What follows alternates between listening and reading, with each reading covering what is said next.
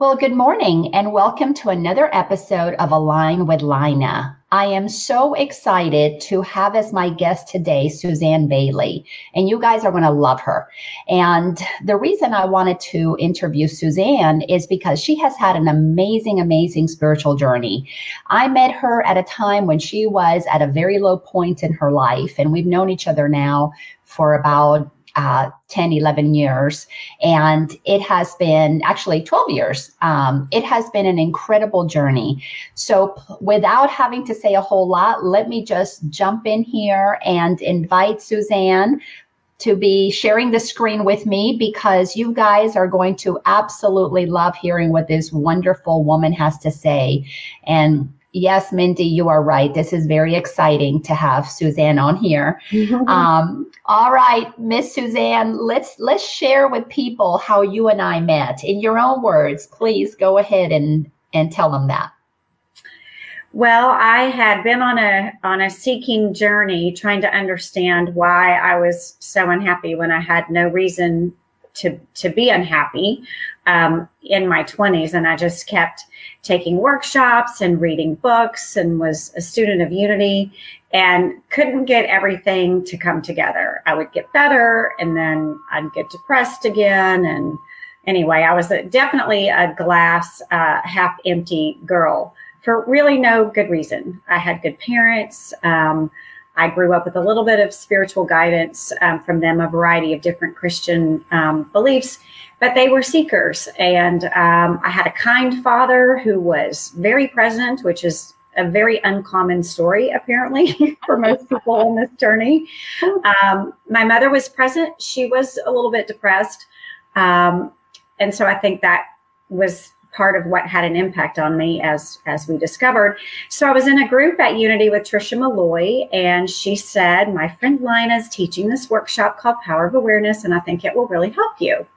So I broke away from my family for the weekend and just pretty much demanded that I have the time I needed to dedicate to this. And I came into Lina's workshop. I think we called me later on the other side of that journey at Mousy Sue's. I was very timid. I was very lacking confidence, just completely almost broken, but not completely. And through the course of that weekend, the biggest takeaway I had from it is I thought that it was my fault that I was so unhappy because I couldn't blame it on my parents. I couldn't blame it on my childhood or anything I had done. I hadn't really made any major mistakes or done anything super bad. I mean, I did have one marriage that didn't turn out so good, but that really wasn't it. And I just couldn't find, it was just the voice in my head that just basically said, you're not good enough. You're a loser. You're never going to get it right. You're never going to figure it out. You've done all these courses and read all these books, and you're still the same old mousy, depressed person you were, 20 years ago when you started on this journey. And the biggest takeaway I took from that weekend, it was tons of things, lots of experiences that helped me understand what was going on. But I figured out with Lina's help that what I was doing was emulating my mother's depression and lack of confidence in herself. That's where the voice was coming from, not because it was said to me, but because I picked it up as being her child. And then also learning later on that my intuitive gift was actually speaking to me before I knew it. And so I was hearing everybody's everything. And so I never really could get down to the heart of who I was and what I was thinking. It was like there was lots of radio stations playing and I was dialed into all of them but mine. I love what you're saying, simply because so many people who are going through a spiritual awakening do not necessarily have to have had a traumatic childhood. Mine wasn't traumatic either, but like you just said, we got programmed to believe information that was modeled for us as if it was our own. So our mother modeled how to be a woman. Our father modeled how men behave. So we pick that up and decide that that's the way we're supposed to be. That's the way our man's supposed to be. And all that it does is it creates a pattern that interrupts our ability to hear our true, authentic voice. So I love that you said that, because this will give hope to a lot of people who over the years have coached so many who say, but I didn't have a bad childhood.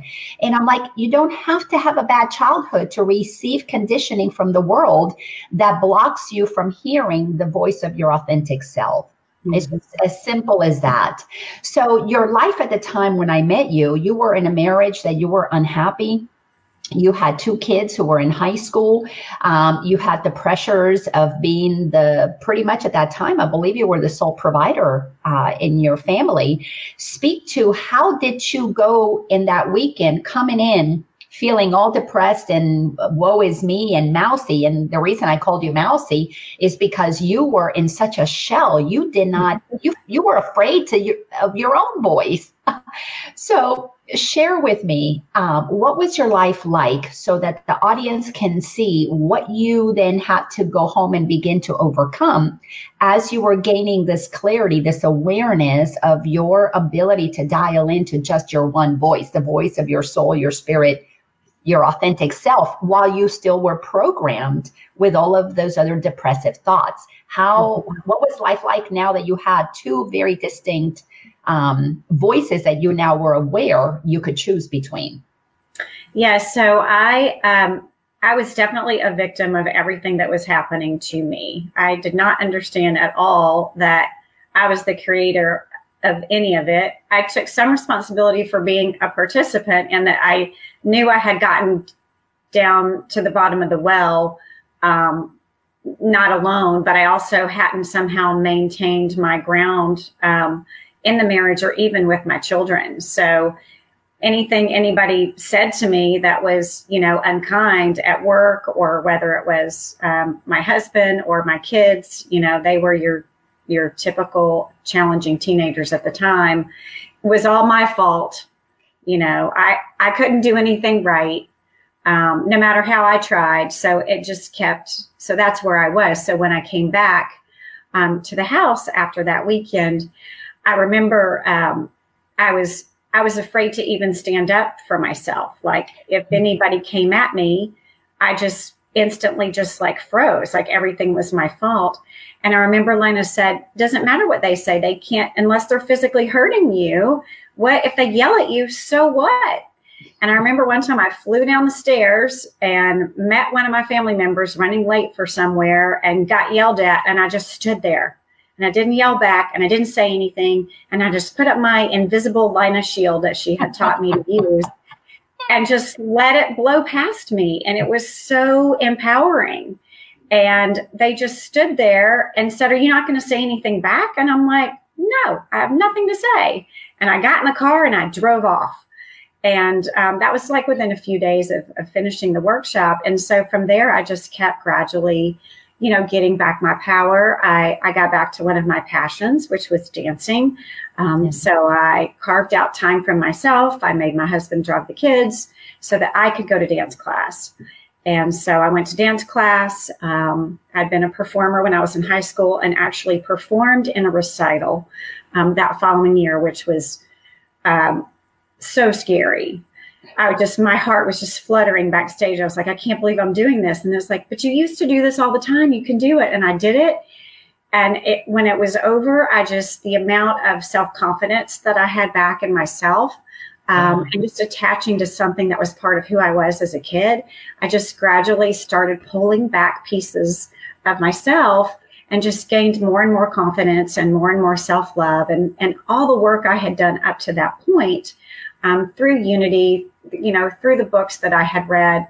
Things started to click into place much more quickly because the information was already there. And then I was allowing myself to trust myself that I could do it and I could get out of the situation that I was in. And you have said several things that are so powerful, that are so important here, is when we gain that awareness that what other people think about us is a reflection of where they are, not about who we are, unless we receive it. If we receive it, then it's a reflection of where we are as well. But if we just listen to it, it's just commentary. They have an opinion. And so your ability to decide, no, I'm not going to take your opinion as true about me and let it go, began to shift how they were treating you. But more importantly, it began to shift how you were willing to be treated yourself, what you were willing to accept. And then the process of rebuilding our confidence, the process of beginning to listen to our own inner voice. And for you, it was, I remember when you signed up for that dance class and you told us you were going to do recital, I was so excited for you because we're reclaiming the essence of our child, our inner child, our, it's that wonder face of this journey where we come in with a knowingness of who we are. And then we learn how to give that up, give that voice up as we dial in and tune into the voice of other people. So you did something so courageous in your 40s to go ahead and get out there and join a dance troupe and perform in a recital. So that's beautiful. So then you were saying the other thing that was so important is that you already had some truth that were already seeds that were planted in you that began to bloom. So share some of the teachings that you already had awareness of, that you had already been studying up until that point or around that time, that gave you a sense of trust, that gave you a sense of power, that allowed you to begin to line up with your truth. Yeah. So I think because I had been going to Unity for about 20 years, I had the Unity teachings pretty solid under my belt at that point. I was solid in my religious beliefs. Like I knew what I believed about God and source, and I didn't have any of religious background that I really needed to clean up. So that was huge. Yeah. I also had somewhat of a meditation practice, but it was mostly me trying to meditate and then listening to a million voices go on at the same time. I had done I'd studied Wayne Dyer's material. You had pointed me in the direction of Man's Search for Meaning, and that was really a very helpful book. And I recommend that to a lot of my clients that don't realize, people in desperate situations somehow manage to get out of it by expressing gratitude and appreciation for whatever little things that you can find. Yeah. So I think that, and I can't recall exactly anything else that I did other than just going to church every Sunday, religiously like I had, mostly just to get a break from my children in the beginning. Yes. That peace and quiet in the sanctuary was, I looked forward to that every single week. Yes. And, one of the things that I do remember is that after you attended my Power of Awareness workshop, you were very involved at the center. You participated in events and you got to become part of that community. So that was also a wonderful resource to connect you to like-minded people, because that is, you had it at Unity, but then you also had it, because frankly, I feel that when we begin to wake up to really embody those principles, whether we learn them at Unity or Science of Mind or just truths in other places, it's one thing to know it in your head. It's another one when you begin to live it. And at the center, we had people who were wanting to embody that and moving from the head knowledge to the heart, living it and expressing it. And you were a beautiful example of somebody who was taking these truths, and you were taking the steps to embody them. So that was absolutely beautiful. Say a little bit about your relationship, like you were saying, with God, with Jesus, up until that time. Talk about that, because I know it has deepened over the years, but share, what was it like at that time in terms of how you felt about your alignment with God and Jesus specifically?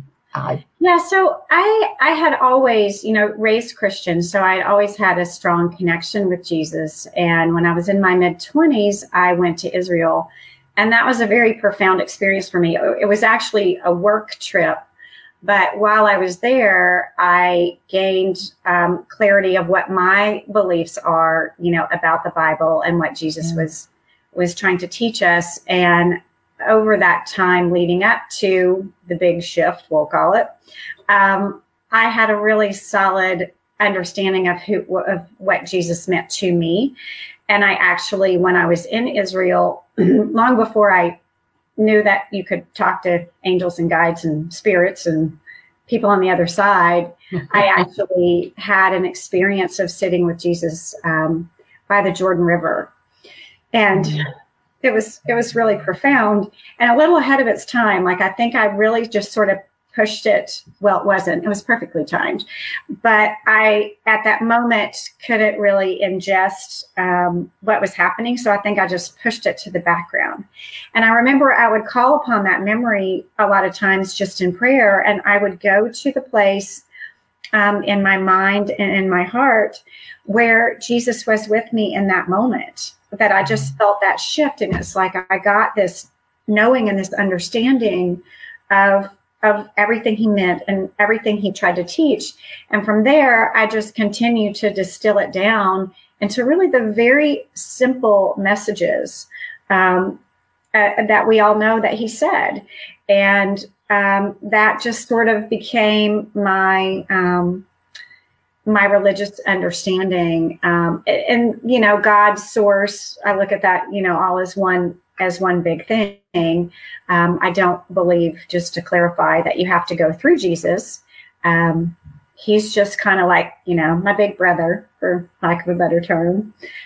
People laugh sometimes. I say Jesus is my homeboy, and they're like, you can't say that. People will think you're, you know, super Christian, you know, that, which is fine. Everybody's got to be on their own path and do what they do. But what I mean by that is, you know, he's who I follow. He's my example. He's my go-to. And he was the original healer. So as time progressed and I moved into more of where I am and what I do now, he became even more important to me and even a bigger example, because what he did, we all can do. And I think that's what he was trying to say. Love your brother and sister, heal your brother and sister.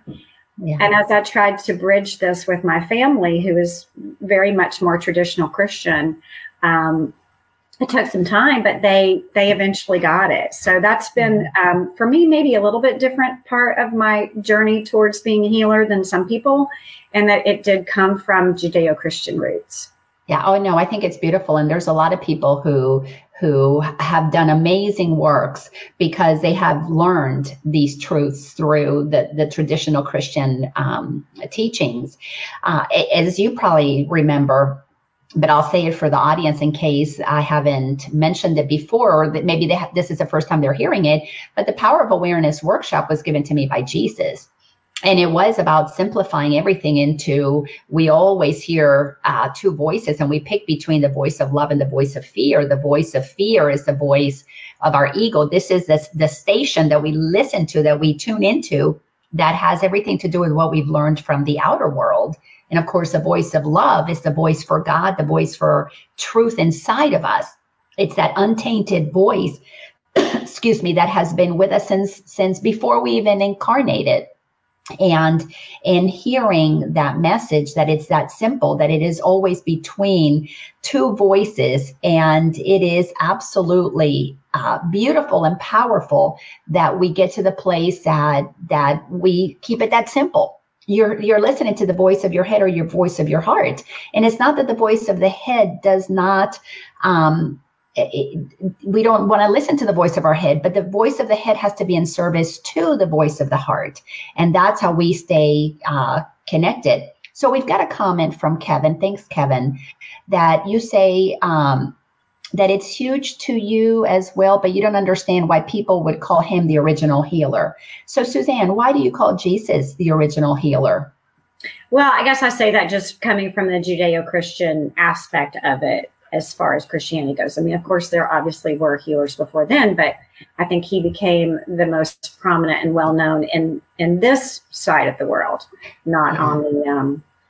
Not in the Eastern traditions, yes. Traditions, yeah. Because in Christianity, it's all founded on him being the healer. So that is where that comes from. So thanks, Kevin, for your question, so that Suzanne could clarify that. And obviously, we all have to remember that here we're sharing our own personal experiences. So there is no right or wrong. We're simply sharing information. Everybody gets to decide what makes sense to them, because that's what this journey of awakening is we're beginning to align with truth inside of us so that we can accept what is our truth and begin to let go what does not resonate with our truth, so that God can begin to work through us, use us as a vessel to express truth in the way that we uniquely can express it. So now let's go to you did all of that work. Your life began to change. Your family began to change. What were some of the big changes besides you beginning to dance and owning your voice and beginning to, and I remember you started painting again. You began to tap into your own artistic side. What were some of the big changes in your family life? And then we will talk more about what your life looks like now.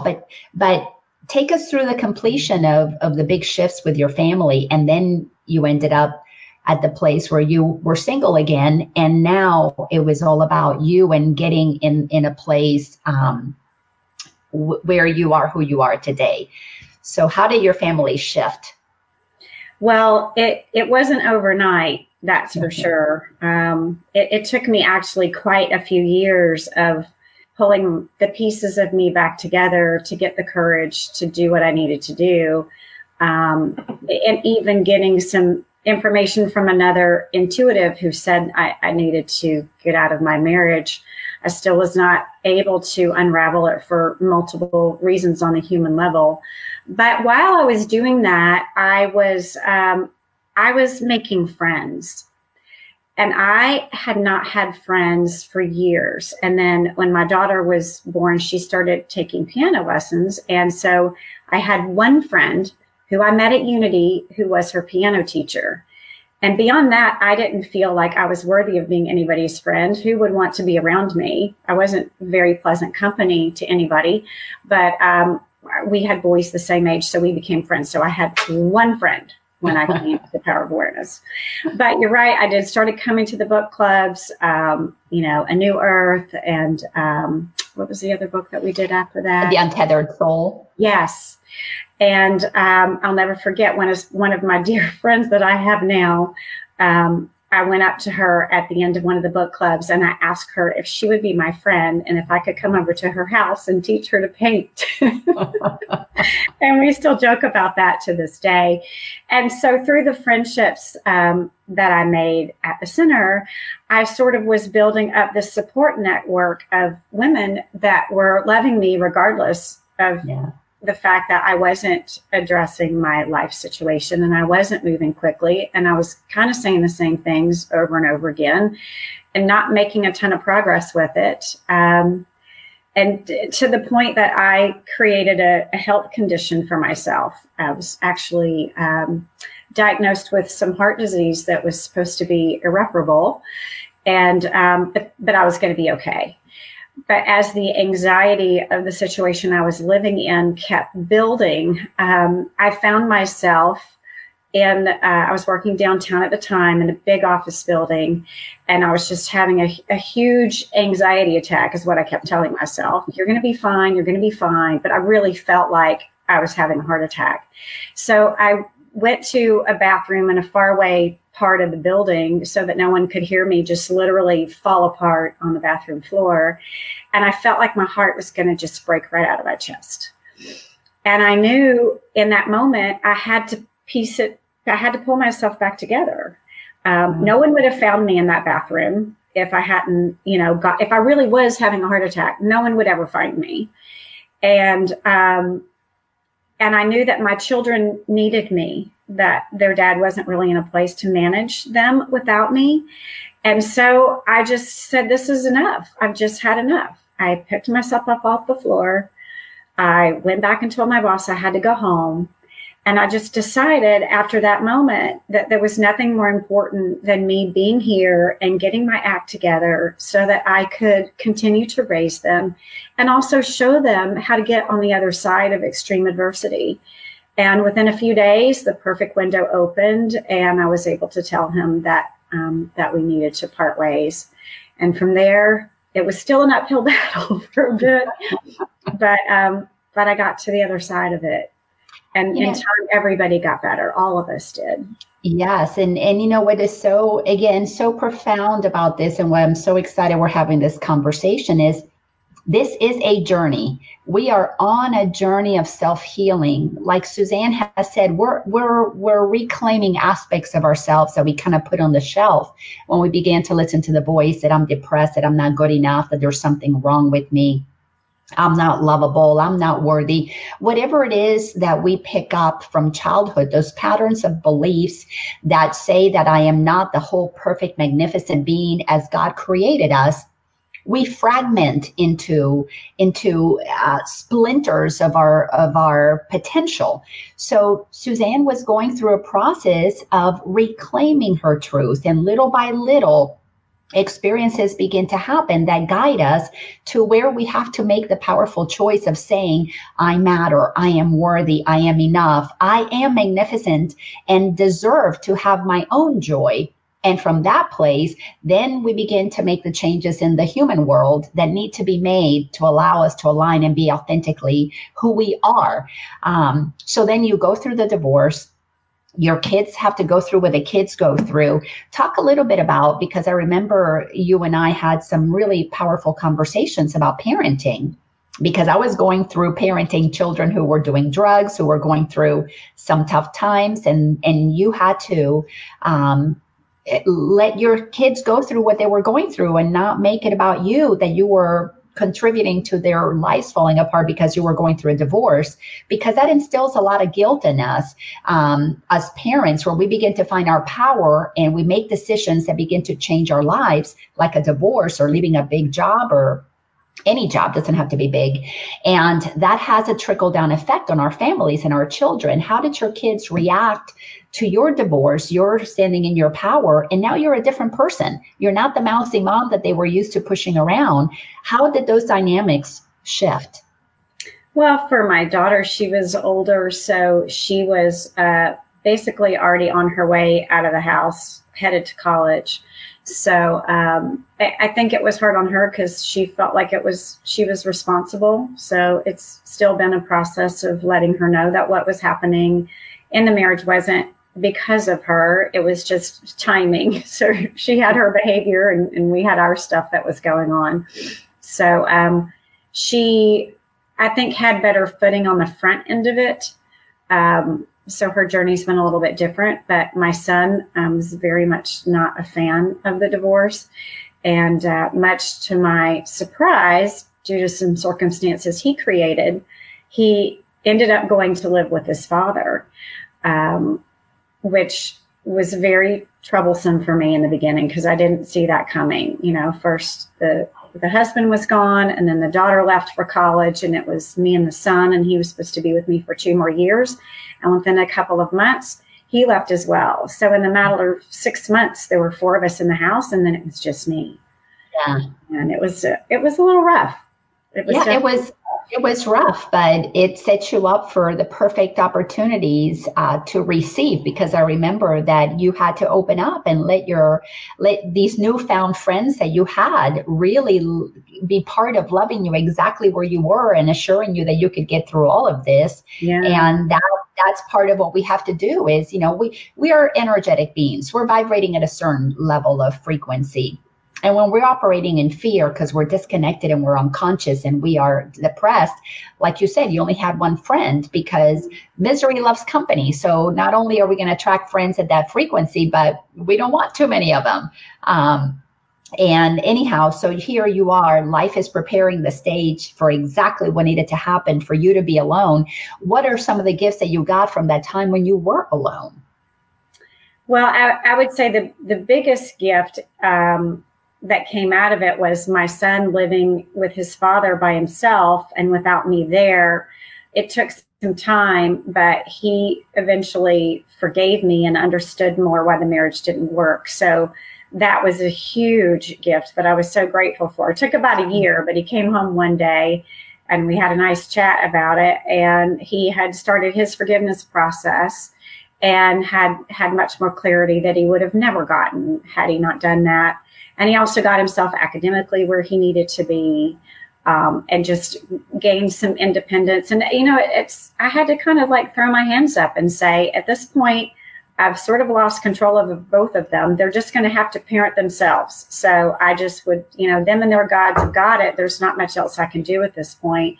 So I had to surrender and sort of start building my own life. And part of that was I found paddleboarding. And I just went on a random whim one night to Blue Ridge and grabbed a couple friends. I'd seen somebody doing it, and I thought it was going to be something I would enjoy. And I guess that's something about the balance aspect of it. I used to be a gymnast as well as a dancer, and I got on that board and on the water, and that was it. And then I had to start saving money and got a part-time job to make enough money to buy one. And I remember my son saying, "You can't get that. We can't afford it." And I was like, "I'm getting a part-time job. I'm going to pay for it." I met people through Meetup that were paddleboarders, so I would borrow boards from them and go out with them until I was able to get my own board.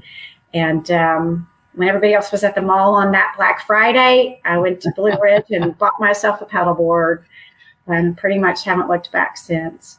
Oh, I remember celebrating your newfound passion for paddleboarding. And, here again is another example of the journey takes time. It is a journey of forgiving ourselves for having tuned into a station other than our authentic voice. And your children had to find their own process of forgiveness. Your son was on his journey. Your daughter's on her journey. Not only were you practicing surrender, but we have to practice developing trust in the benevolence of the universe. God, source, spirit, it doesn't matter what we call it. It is a source of love. There is only love. There is nothing but love. Like there is only light. There is no switch to turn on the darkness because there is no source of darkness. There is no source of fear. Fear is what we do that blocks the light. So therefore, when we block our authentic voice, we instill ourselves with so much fear.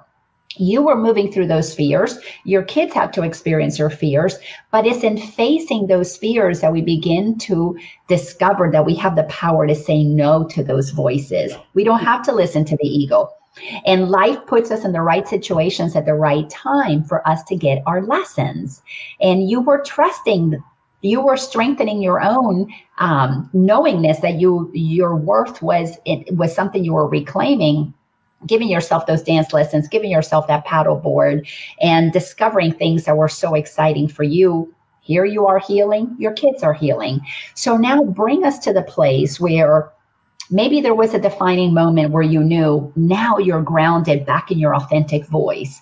And what was it like when you began to really feel that authenticity inside of you again? And from that moment, your life then took on a whole nother aspect of the journey.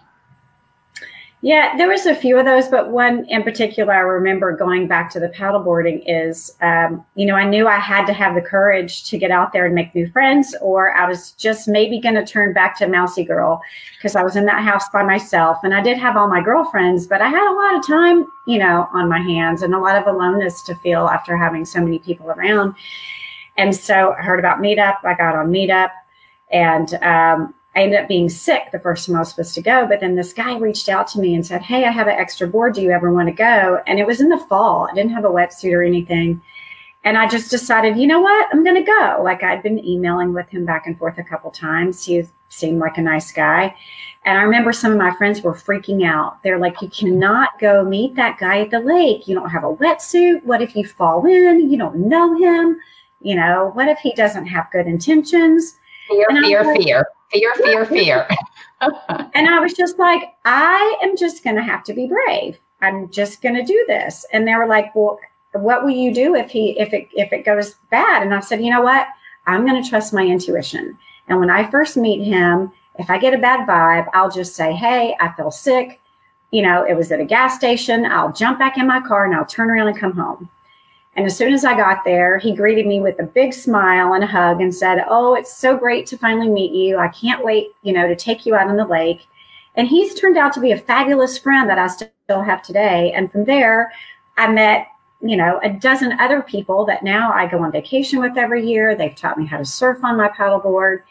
And if I'd been afraid not to meet him because he might be creepy or I might fall in the lake, I would not have this amazing life experience that I've had with these people and in the ocean all over the world had I said no in that one moment and succumbed to fear instead of courage.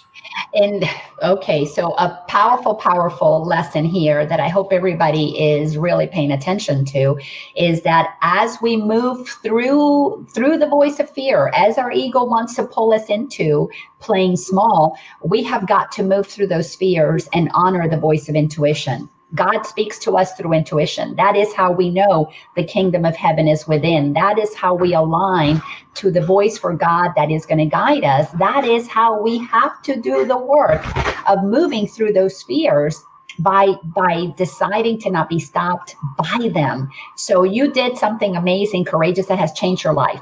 It has transformed you, because when you found paddleboarding, you became a whole different person. It's almost as if the essence of the soul that you are, that has lived for thousands of lifetimes and has been a water being, you reclaim that, and you have been embodying that essence ever since. So that was huge and amazing.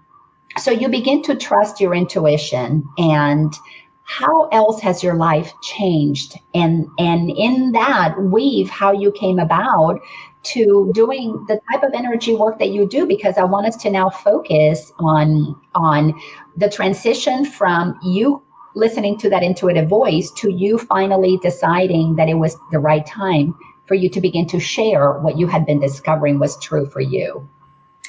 Yeah. So, I mean, it was basically just a gradual process. And part of it was being friends with people that were also finding their healing and intuitive gifts. But I was kind of like running in the back of the pack, so to speak. So as my friends were starting to discover their gifts and talents, and I mean, it's no accident that we all found each other and came together in the way that we did. I mean, when you think about just how magically, perfectly orchestrated Source did that to bring us all to each other, because we all do things differently at different paces and have different talents in that area. But I was like, oh, no, not me. Oh, y'all do that. Oh, no, not me. And I got some nudges here and there. And eventually our good friend Mindy encouraged me to take a hands-on healing class with her. And it was just a weekend course. So it wasn't too much time. I didn't have to take anything off from my day job. It wasn't very expensive. And actually, I had someone gift paying for that for me. I still was working through a little bit of money fears. And I was like, can't come up with that to do something that I'll probably never use anyway. And so the universe just conspired to nudge her to get me there. And then the money showed up. So I had no excuse but to go. And as soon as I did, it just felt like what I was supposed to be doing. It just felt natural and normal. And then from there, I kept going, because then I couldn't not, it was just a calling. Yes. And what you said, another nugget to insert that in here, is that the universe does conspire to move us into the spaces that we're supposed to be. That's part of the process of surrendering. That's part of developing trust. That's part of how we become honest with ourselves, in terms of that we want to listen to that voice for love only. We want to be authentic in accepting not only who we are, but what we're here on the planet to do, because every single one of us has a purpose on this planet. Not only are we bringers of love and light to the planet, but when we align with Source, we are going to be used wherever that happens to be, whether it's as a doctor, or we're going to be used as a chemist, or we're going to be used as a politician, or as a mother, a father, a stay-at-home parent, or a healer. It doesn't matter. We are going to be used if we allow ourselves to listen to those intuitive nudges. And like you said, our friend Mindy planted a seed that you began to resonate with, and it brought you to amazing places. So say more about your journey to become a healer. Well, I also realized that I did work with a healer for about 2 years after my divorce, pretty extensively. And she was a very talented healer. But I also did the work. She gave me the work to do, and I did it with a vengeance. And so once this all started to come together, I realized how important working with a healer was to my journey. I mean, I'd also done some psychotherapy over the years, which is great. But the depth of healing that you get through doing healing work, to me, it's profound, because you can do psychotherapy where you get your mind to calm down, where you're not thinking about this or that or the other, bad thing that happened to you. But until you actually get it cleared, from your field, I think it's hard for the body to heal itself with all of the other things in the way that keep it from doing its job. So I continued through level 3 with the Healing Beyond Borders, which is a different version of Healing Touch, and just did some other workshops here and there. But I kept getting this sense that there was something different that I was supposed to be doing, some sort of different modality. I had no idea what it was. And then in my email popped one day this teacher, Brent Michael Phillips. And so I listened to his program and what he had to say and his take on it, which is it's based kind of on theta healing, so using the theta brainwave state. So it's more taking your client into a relaxed state where they're awake. So it's not like hypnosis. And I ended up doing his course. And then through that, I met another woman, as God would have it. We were on a Zoom call, and the teacher was supposed to be in the big box. And my now good friend Heidi was in the big box instead of the little box. And I thought, well, that's weird. Why is she in the big box? She wasn't even talking. Like, she just showed up, kind of like a, hey, here I am. And then it adjusted back to the way it was supposed to be. And then partway through the talk, I thought, I wonder why she showed up. And so I messaged her and said, hey, I don't know why you showed up in the big box, but I just thought I'd say, hey, and what do you think of this course? Well, she said, let's talk after. We stayed on the phone for 3 hours. She introduced me to another teacher who I've now been studying with for a couple of years. I've learned tons of stuff from her. We've never even met in person, and she's one of my dearest friends and has given me great information and inspiration. So I just kind of, keep following God's breadcrumbs to sort of see where I land. And I really love the work that I'm doing now. It is different. It does work as well remotely as it does in person. It also gives me the opportunity to do group work, so I can work on groups of people at the same time. Which I just did a book club, a 9-week book club. So I was doing group healings at the beginning of all of those classes that we had together. So it's really, really magical, fun work, and no 2 sessions are the same. I get different information each time. I get different homework each time for people. But my main thing is, I know that even though I used a healer for 2 years to help me get to where I am, I did the work. She showed me what I needed to do, and she cleared away some blocks and, different things. But, I want people to know that they have the power to do this themselves. We just all sometimes need a little bit of help figuring out where it is and what to do. And, with some diligence and some perseverance, we can really get not only power over our mind, but dominion over our bodies as well. Well, and thank you again for setting the stage for these beautiful nuggets. We have to do the healing work. You cannot shift. You cannot wake up. And what is awakening? Awakening is nothing more than totally and completely aligning the thinking in our mind with the truth of who we are in our heart. That means that we have to let go of all the beliefs that block the truth. We've got to let go of these fears. We've got to question them and realize that they're veils. They are like clouds blocking the sun. In and of themselves, they have no power unless we agree with those fears, which of course then instills discomfort. But for lifetimes, but let's talk about in this lifetime. In this lifetime, we're picking up beliefs that tell us that we're not okay, beliefs that tell us that we are somehow less than, that instill fears and activate density in our body because those frequencies are low frequencies.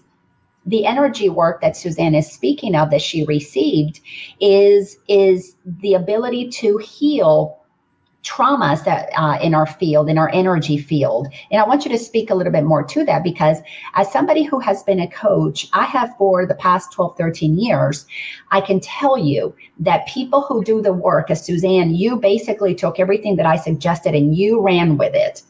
When I watch people who commit to the work that we intuitively, as coaches, as healers, as guides, as psychotherapists, that we receive to share with another, it's just God using us as channels to share information. And I cannot tell you the difference in the people who do the work and those who say they want to do the work, but stop themselves from doing the work. I see so many people who get stuck in all of these, what I call spiritual cul-de-sacs, running around, reading the next thing, the next thing, the next thing, but not applying the work that has been given them to do. And they don't heal. They don't move past their blocks. They just read about having blocks or read about something exciting they want to get to, but they cannot arrive at that place of peace within if we don't let go of all of the things that have blocked us from being at peace to begin with. So speak to some of the things that you actually experienced when you did the work of finding those traumas and releasing them. Be specific about a few, if you don't mind, to help our audience. I think one of the biggest tools that I used was writing and burning. And I used that for years, and I still do. And in fact, I had a lot of anger when I first got divorced, and actually got that tool from my chiropractor. And she said, I want you to go home and write about your anger about this divorce for 9 days. And I was like, 9 days? Oh my gosh, 9 days. And she said, yes, you write down everything that you're angry about for 9 days and you burn it. And I remember it was in the winter. So I would have to put my coat on, I would do and she told me, she said, if you do this, then when your 9 days are up, your anger will be gone and you will never have this anger again. And I was like, well, that sounds crazy, but I'll give it a go. Because I was desperate. Like I knew I needed to find a way to let it out. And so I did what she told me to do. And I wrote and I put my winter coat on and I went out to the fire pit every night and burned everything I'd written. And sure enough, within 9 days, it was gone. It had dissipated and it never came back. And I had a whole new understanding, I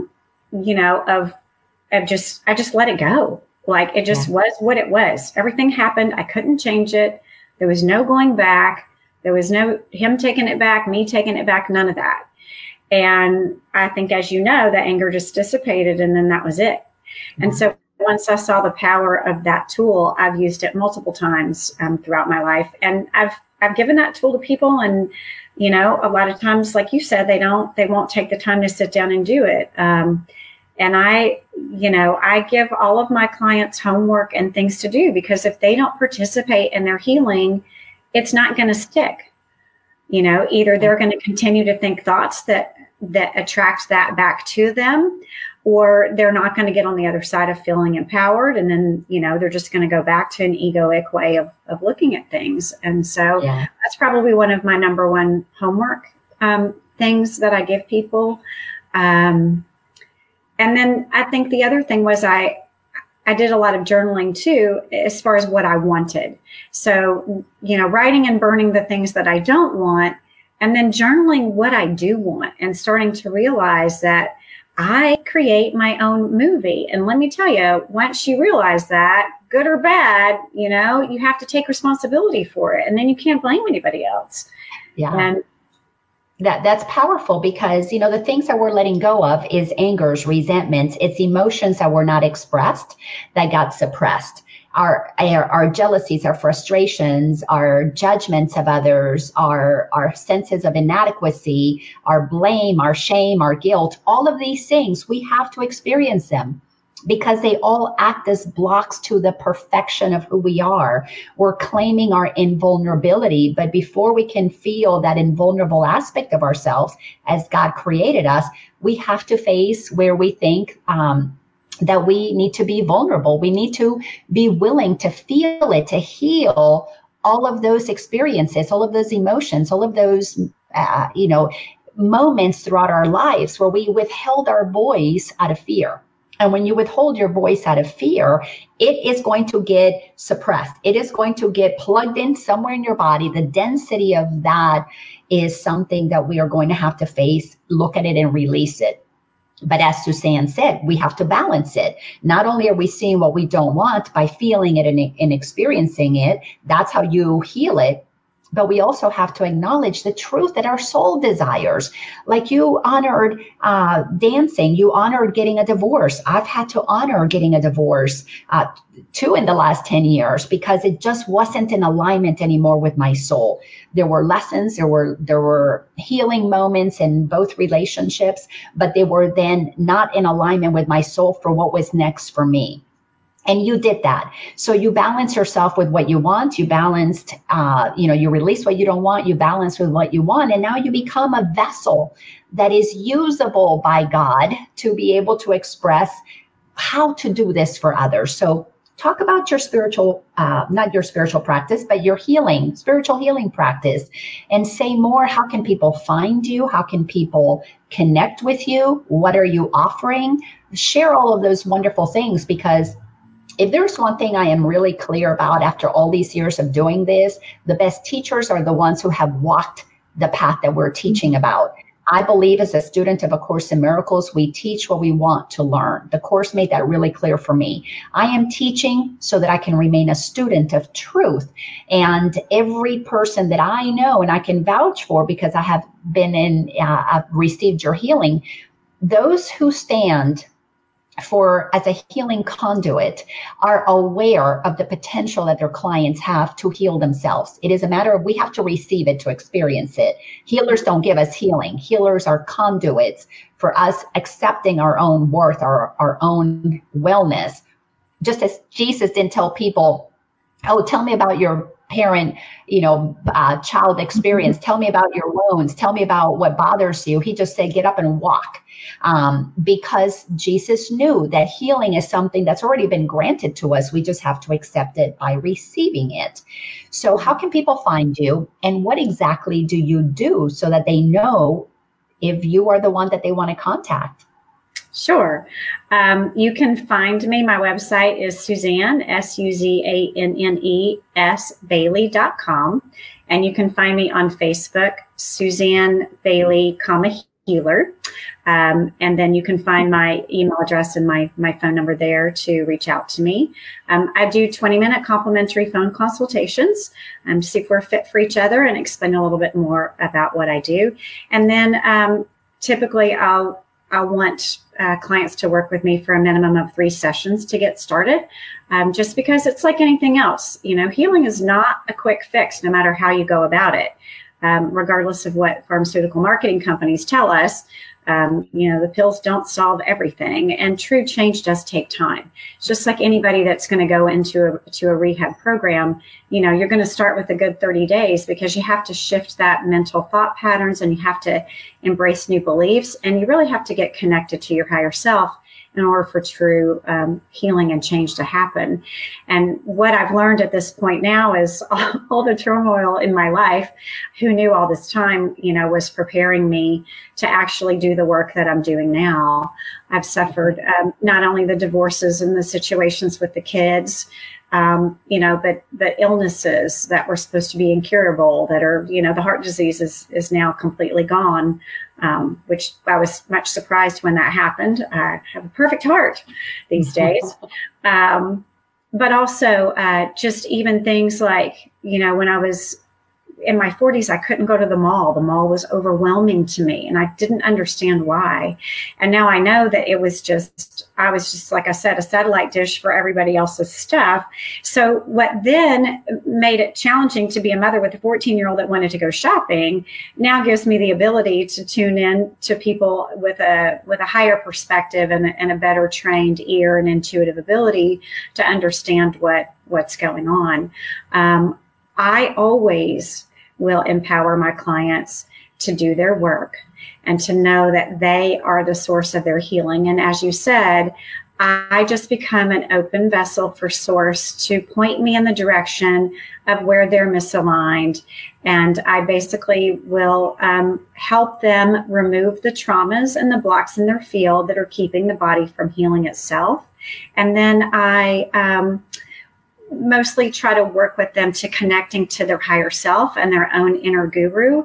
And oftentimes, if you can get people to quiet down enough to listen, and you ask them what's going on, they know, and they're surprised that they know. So I think the things that I've helped people out with the most are anxiety. I had a client who had some surgery, PTSD. I had some great success working with her. And then I've also had some friends that I've helped with pain after surgery, and even just pain from having illnesses, removing viruses and bacteria from people with infections, that kind of thing. So every session's different. I couldn't tell you exactly what I do. I get the information from Source as to what needs to happen for them. So I don't really have a firm plan of action, if you will. If you do want to follow me on my Facebook page or check out my website, I will be doing a course coming up probably in the next couple of weeks. It's going to be a beta test for 12 women. It's going to be called Bladder Up. So it's not a serious issue, but I actually had a client who said, hey, can you help me with this? When I go to swing the tennis racket, stuff comes out that it's supposed to. And I was like, sure, let's give it a go. And had some good success with that. So I'm going to do 12 ladies through a 30-day course of getting on the other side of that, because a lot of it is just a belief system that we don't have to aspire to. So. Yeah, I just so love hearing everything you're saying. I'm so grateful that I had a little piece in your journey to discovering your truth, that I got to be part of that. And that's one of the amazing things that as teachers, as healers, as coaches, clients have no idea how satisfying it is for us to stand as a conduit for another person receiving their own healing, participating in their own healing journey. So I get to see so many, I've had so many clients that I worked with through the years that have gone on to become healers and coaches and teachers in their own right. And they'll go on to do greater things than I could possibly do, because they're going to meet so many more people that I'll never be able to meet, because we all have the circles that we impact, but we're all working for the same source. We're all working on behalf of the same truth. So I want you to share a couple of parting words. So this is called Align with Lina, because I want people to understand that there are others who, just like us, are doing the work of healing and then aligning with the truth of who we are.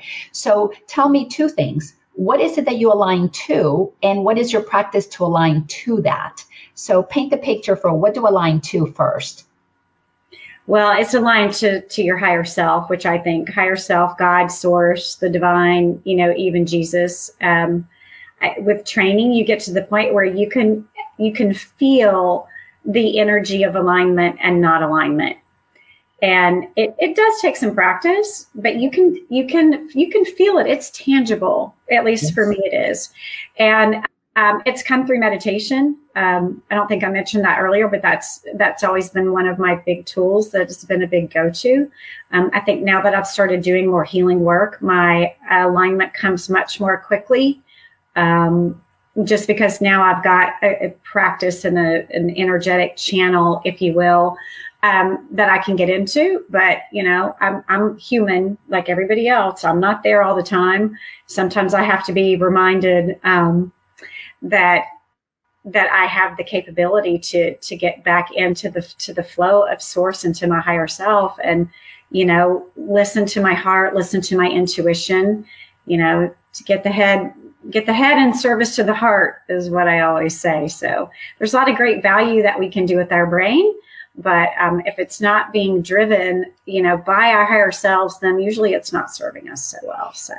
Oh, so beautifully said. And, that whole aspect of aligning with Source, whatever you want to call it, it does not matter what we call it. It knows what it is, but it is felt You cannot conceptually understand source. You had to feel it in your heart, as Suzanne so beautifully said. And as Margaret attests to that, the fact that you are awesome, you're an awesome healer, and you're an awesome being, as you continue to shine your light for others to find their own way through the example that you offer. But that alignment that we're talking about, like you said, it is felt. And it is a place of truth inside of us. It is a very peaceful place. It is inside of that stillness where we get to really connect with source, so that we can be one of those who can say, your will, God, source, spirit, not mine, be done. Because when we use our own will, we're using our own ego to get in the way and block what can come through us. So I want to thank you so much for spending this hour with me and sharing your wonderful story, your experience, so that others can learn from you, from me, from us. And together we can continue to drop more breadcrumbs so other people can find their own way home. And this is not a simple, or it's not an easy journey, but it is a simple process. Yeah. And what makes the process simple is that we're just returning to our authentic self. There is no other place to go but to exactly the place of our authenticity. This is to reclaim ourselves as God created us. So from that place of wholeness, of perfection, of invulnerability and magnificence, we no longer become people who are afraid by what other people think of us, or get swayed by things in the world to make us or give us or add to us. When we claim our wholeness, we get to become part of the change we want to see in the world. And you are doing that so beautifully, Suzanne. And I am so grateful for you. So as always, go ahead and have the final parting words, and then I'll let folks know what's coming up next on Future Aligned with Lina. Well, thank you so much for having me here today. It's truly my pleasure. And I think the next step that comes from when you come home to yourself, then when you are with other people and they're doing the same, the oneness can be felt, and the ability for us to all do that and raise the vibration of the planet so that more people understand. It can be magical. It really can be. Yes, it really is. Thank you for saying that. Yes. Can you imagine a world where all of us have done the work and we feel that peace inside of us? We're no longer takers, but we become givers of all that we have to offer, because the well is forever flowing. It's just a beautiful place. And yes, the oneness is exactly where we're headed. That is what we're creating, heaven on earth. Even if it takes us a while to get there, that's the direction we're going in. But next Monday on the 20th, I have a friend, Melanie, who I am going to be interviewing, and she's actually a friend of a friend. And I'm really excited to have her on the program. On the 27th, which is Memorial Day, I will not be doing an Align with Lina, because I am going to be at the lake having some fun, aligning with nature, aligning with girlfriends, playing with Suzanne with her paddleboard. So that's going to be a lot of fun. And then the week after that, on June 3rd, a really good friend of mine, Linda Gabrielle, who lives in California. She's a powerful healer too. So thank you all for participating in these events where we get to share information. You get to receive it, take what resonates, leave what doesn't. And just remember, you are magnificent and there's nothing you can do about that. All you can do is accept it or deny it, but you cannot change that. That is a fact of who you are. Thank you all so much. And Suzanne, as always, I love you, sweetheart. And I look forward to seeing you soon. Okay. Bye-bye. Take care. Bye-bye.